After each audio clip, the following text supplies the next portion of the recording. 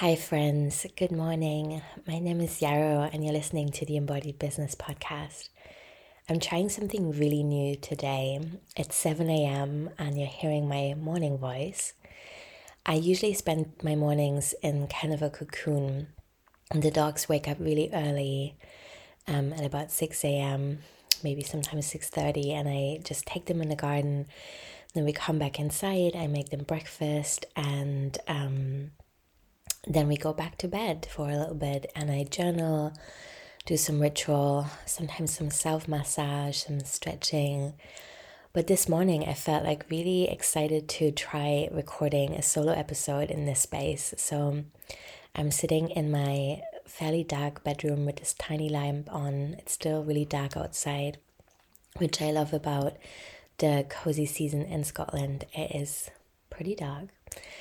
And I have my laptop on my lap, the dogs are next to me, and in front of me I have a bunch of bullet points about luminous self-trust and improv as a way of life. These two things have been really on my mind this month as I'm kind of navigating next steps in my business and working with people in my communities and thinking about what skills we need to build right now. So one small announcement before I dive in. I have the next winter retreat is coming up on January 21st and 22nd. This will be the 5th time I'm offering a free weekend retreat. I'm really excited for it. I think it's going to be luminous. I love using that word, just to use that again. It's a fun packed weekend, not too packed. We have 2 blocks of 3 to 4 hours. There'll be breaks in between, time for co-working where you just get to hang out and implement what you learned, but also workshops that I really hope will help you set yourself up for a year of success on your own terms, basically. And also, it's a great way to meet like-minded people.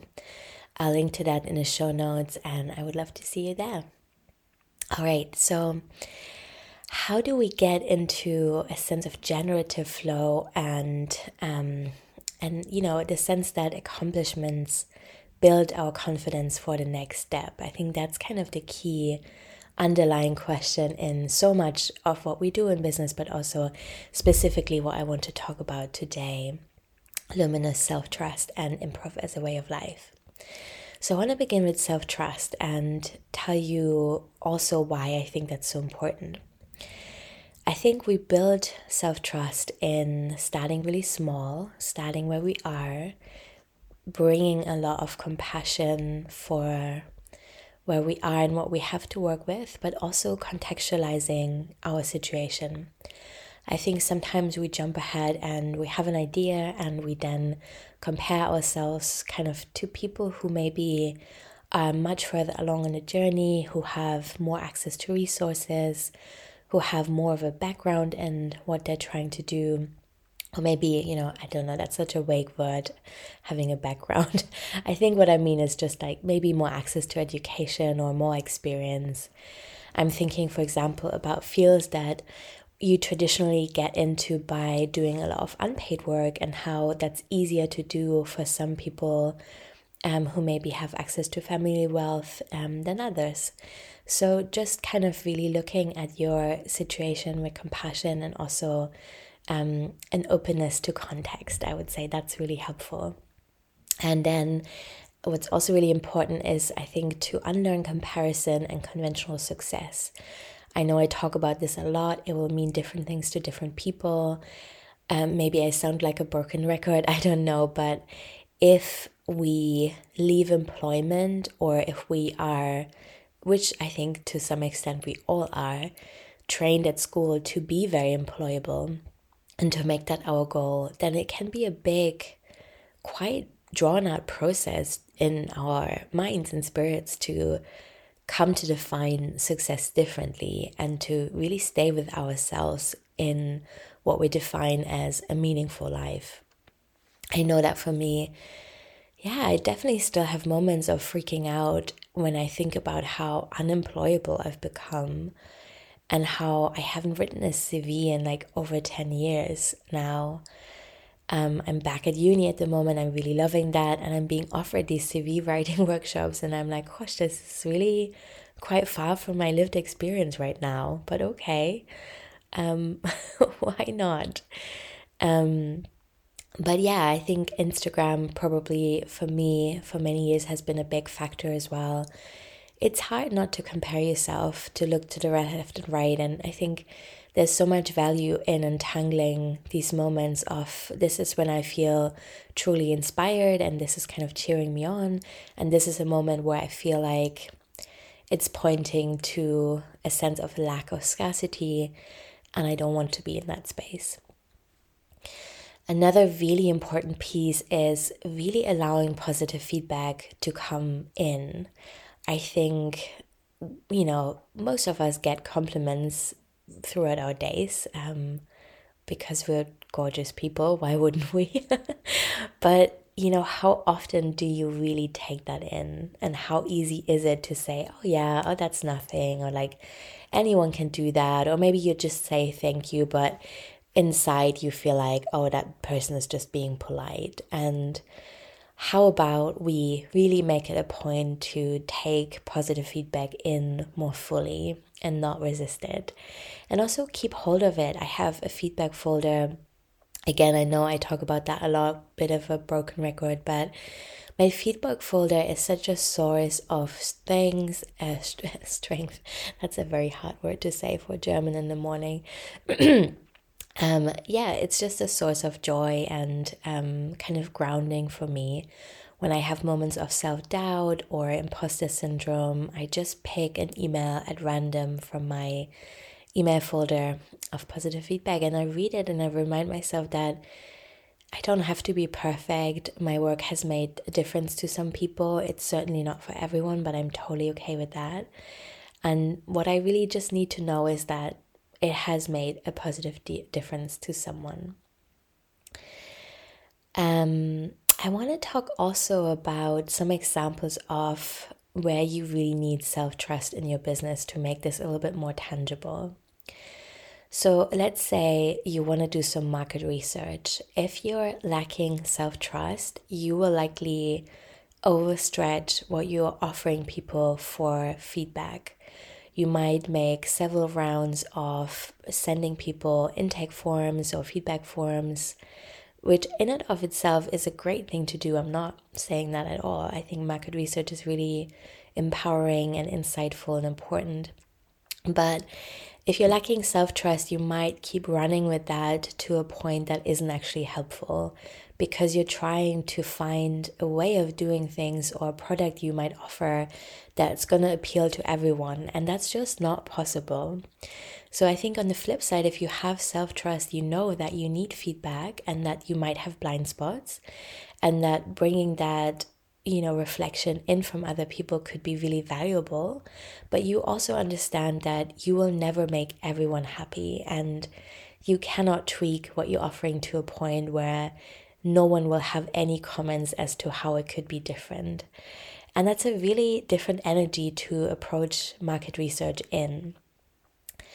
Another example I want to offer is the idea of building tech systems for your business. So if you are a service provider, for example, you need some kind of booking system, you need to keep track of the clients you're working with, you need to track your own time, you need to know what you need to know for your bookkeeping, you need to keep track of your expenses. So all kinds of systems really that need to be in place, and they don't need to be in place immediately. I'm not saying you can't start out without really solid systems. Some things just kind of build as you go along and you can DIY and improvise a lot of things, to use that word. But there comes a time in any business where you need to sit down and look at what software you might need to make your day-to-day life easier. And if you have self-trust, then you can say, okay, I know I might have to watch a bunch of YouTube videos. I know I might need to ask around and, read a bunch of reviews and really sit down and figure out what kind of system I actually need and want in my work right now. Or you can take one of my classes. But basically you will maybe approach this task with some sense of trepidation because maybe it's not what you like to do day to day, and that's totally okay. But ultimately, you trust yourself to figure it out. If you're lacking self-trust, you might really delay that to a point where it's a bit ridiculous because you are 6 months into working with clients and you still don't have a booking system. You still write emails back and forth about different time zones and what works for people, and you're just wasting a lot of time and energy on something that you can very easily automate for yourself if you have the self-trust to know that the information is out there. You just have to figure it out and see what works for you. Okay, one more example. Ideas overwhelm. This is really common in my communities and workshops as well. And I think that's because we're beautiful, creative people who are open to the world and have a whole lot of ideas to work with. And so many of us have to, really spend a bit of time figuring out what we want to do next. And I always recommend that people have like a beautiful sacred space for their ideas, and that could be like a little box, literally, could be a page in your journal or a section of your journal, but just give yourself the sense that you can put it down sometimes if you don't want to work with an idea right away. Doesn't mean that you're rejecting it or that it needs to be forgotten forever. You can put it in a safe place, and then you can focus on what you need to focus on right now. But anyway, if you have self-trust, you know that you have a lot of ideas because you're tuned into the world and you're creative, and that's exciting, and you trust yourself to make good choices around what you're going to focus on. Whereas if you lack self-trust, you might really feel super overwhelmed and unsure, and you might spend much more time thinking about what project you might approach than actually gaining experience by doing the thing. And that's the thing as well, I think, that is really easy to overlook. If you have a lot of ideas and you want to find out what one is the right one, it will serve you much better to try one of these ideas and really take note of what that process was like for you than to do nothing and just think about it, because so much insight comes from just doing the thing, which I know is terrifying very, very often. But that's the truth I found, my friend. I'm very sorry to not bring you better news. All right, so I hope this has kind of illustrated why I think self-trust is so important, and maybe also given you some ideas as to how you can build self-trust. Again, that will be really different for everyone, but just pause here and ask yourself, where is your sense of self-trust coming from? Who and what makes you feel good about yourself? What environments feel really nourishing in that way? And then hang out there. I also want to talk a little bit more about improv as a way of life, because I think that really beautifully ties into what I've just been talking about. And I want to name 3 people here that have inspired me. One is Sherry Lynn Wood, who's a really amazing improv quilting artist. Another is Marley Grace, who's done a lot of work around creative confidence and improvisation. And then someone who's new to me is Melissa Word, who is a really beautiful, so exciting artist. And I've just signed up for a workshop with Melissa on grief threads, where we are going to do some improv textile work. And I just find that improv with textiles especially has really helped me gain confidence creatively in figuring stuff out as I go along. And I'm noticing also that the more we live in very uncertain times, which we obviously have for years now, but I think there's an increasing sense of like, oh my fucking God, what is happening? And also it comes in ebbs and flows, whatever, that's fine. But whenever there's a group sense of panic or a deeper uncertainty, there's a real tangible increase in people asking me for recipes, which I find really funny to look at and notice.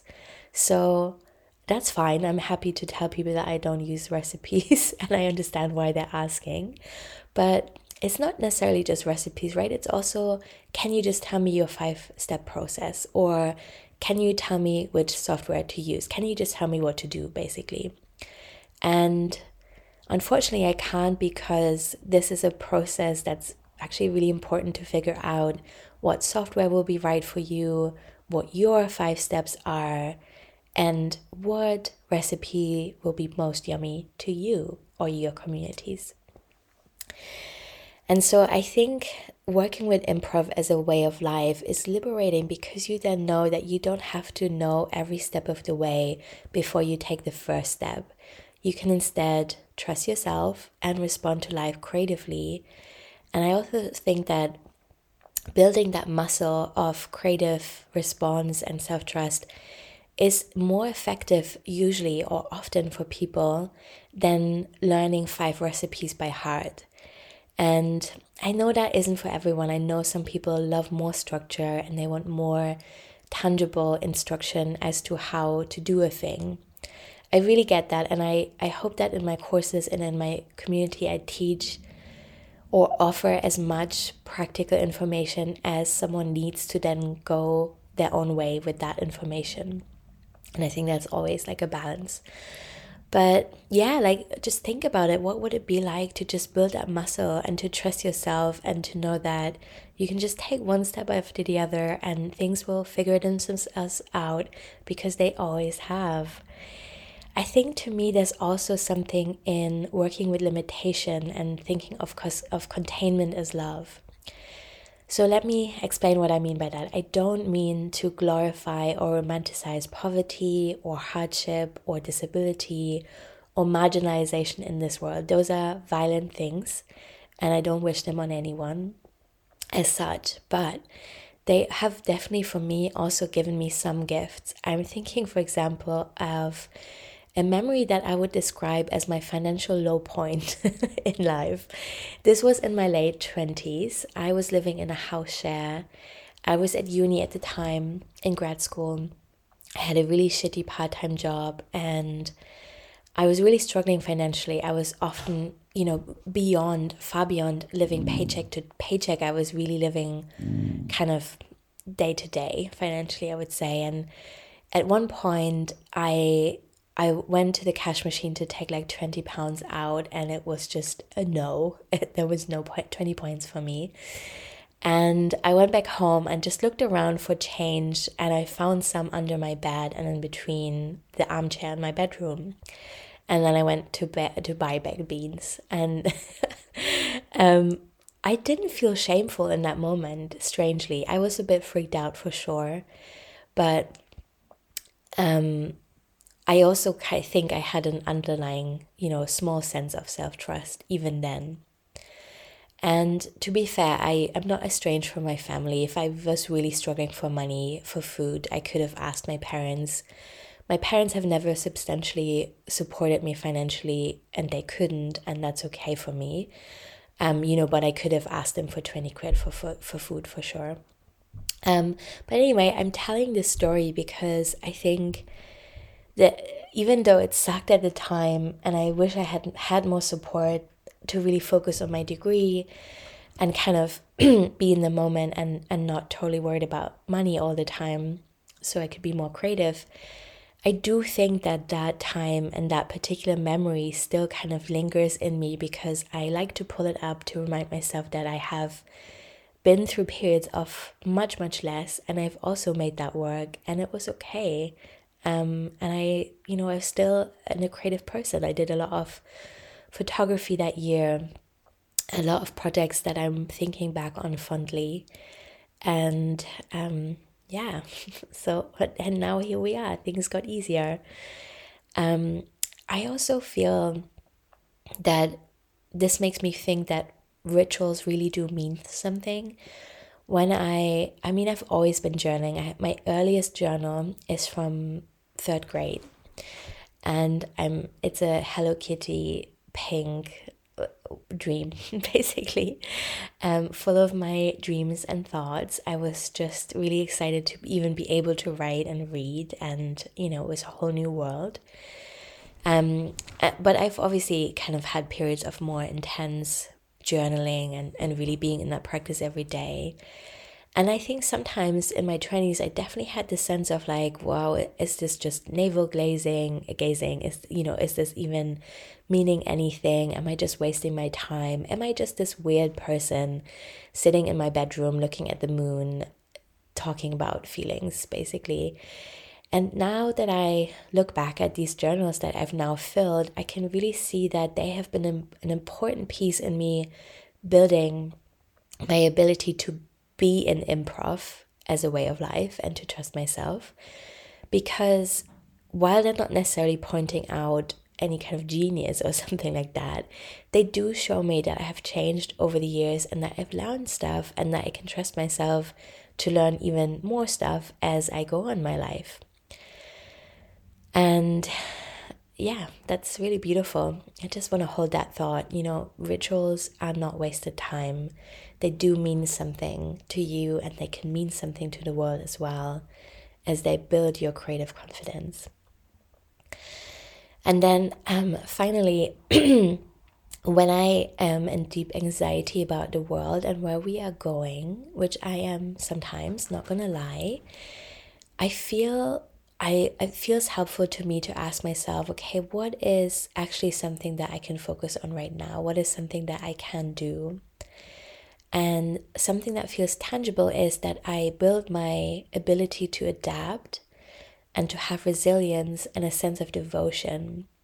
And these three things, I think, for me, really come out of my improv practice, both with textiles, with writing, in my life, in my business. Adaptability is really just kind of, being able to go with change and respond creatively.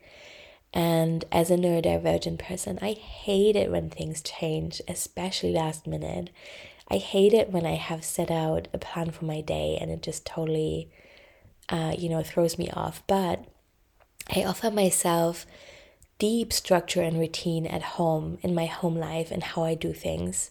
I kid you not, I have been eating pancakes almost every single morning for a month now. And it's really grounding because I'm knowing what I'm waking up to, I know what waits for me in my morning. And that's helping me to be more adaptable in other ways when I have to respond to change and I have to, just allow things to flow. I think that sense of resilience is also kind of making perfect sense, right? That's coming out of seeing and witnessing each other as adapting creatively and being resourceful.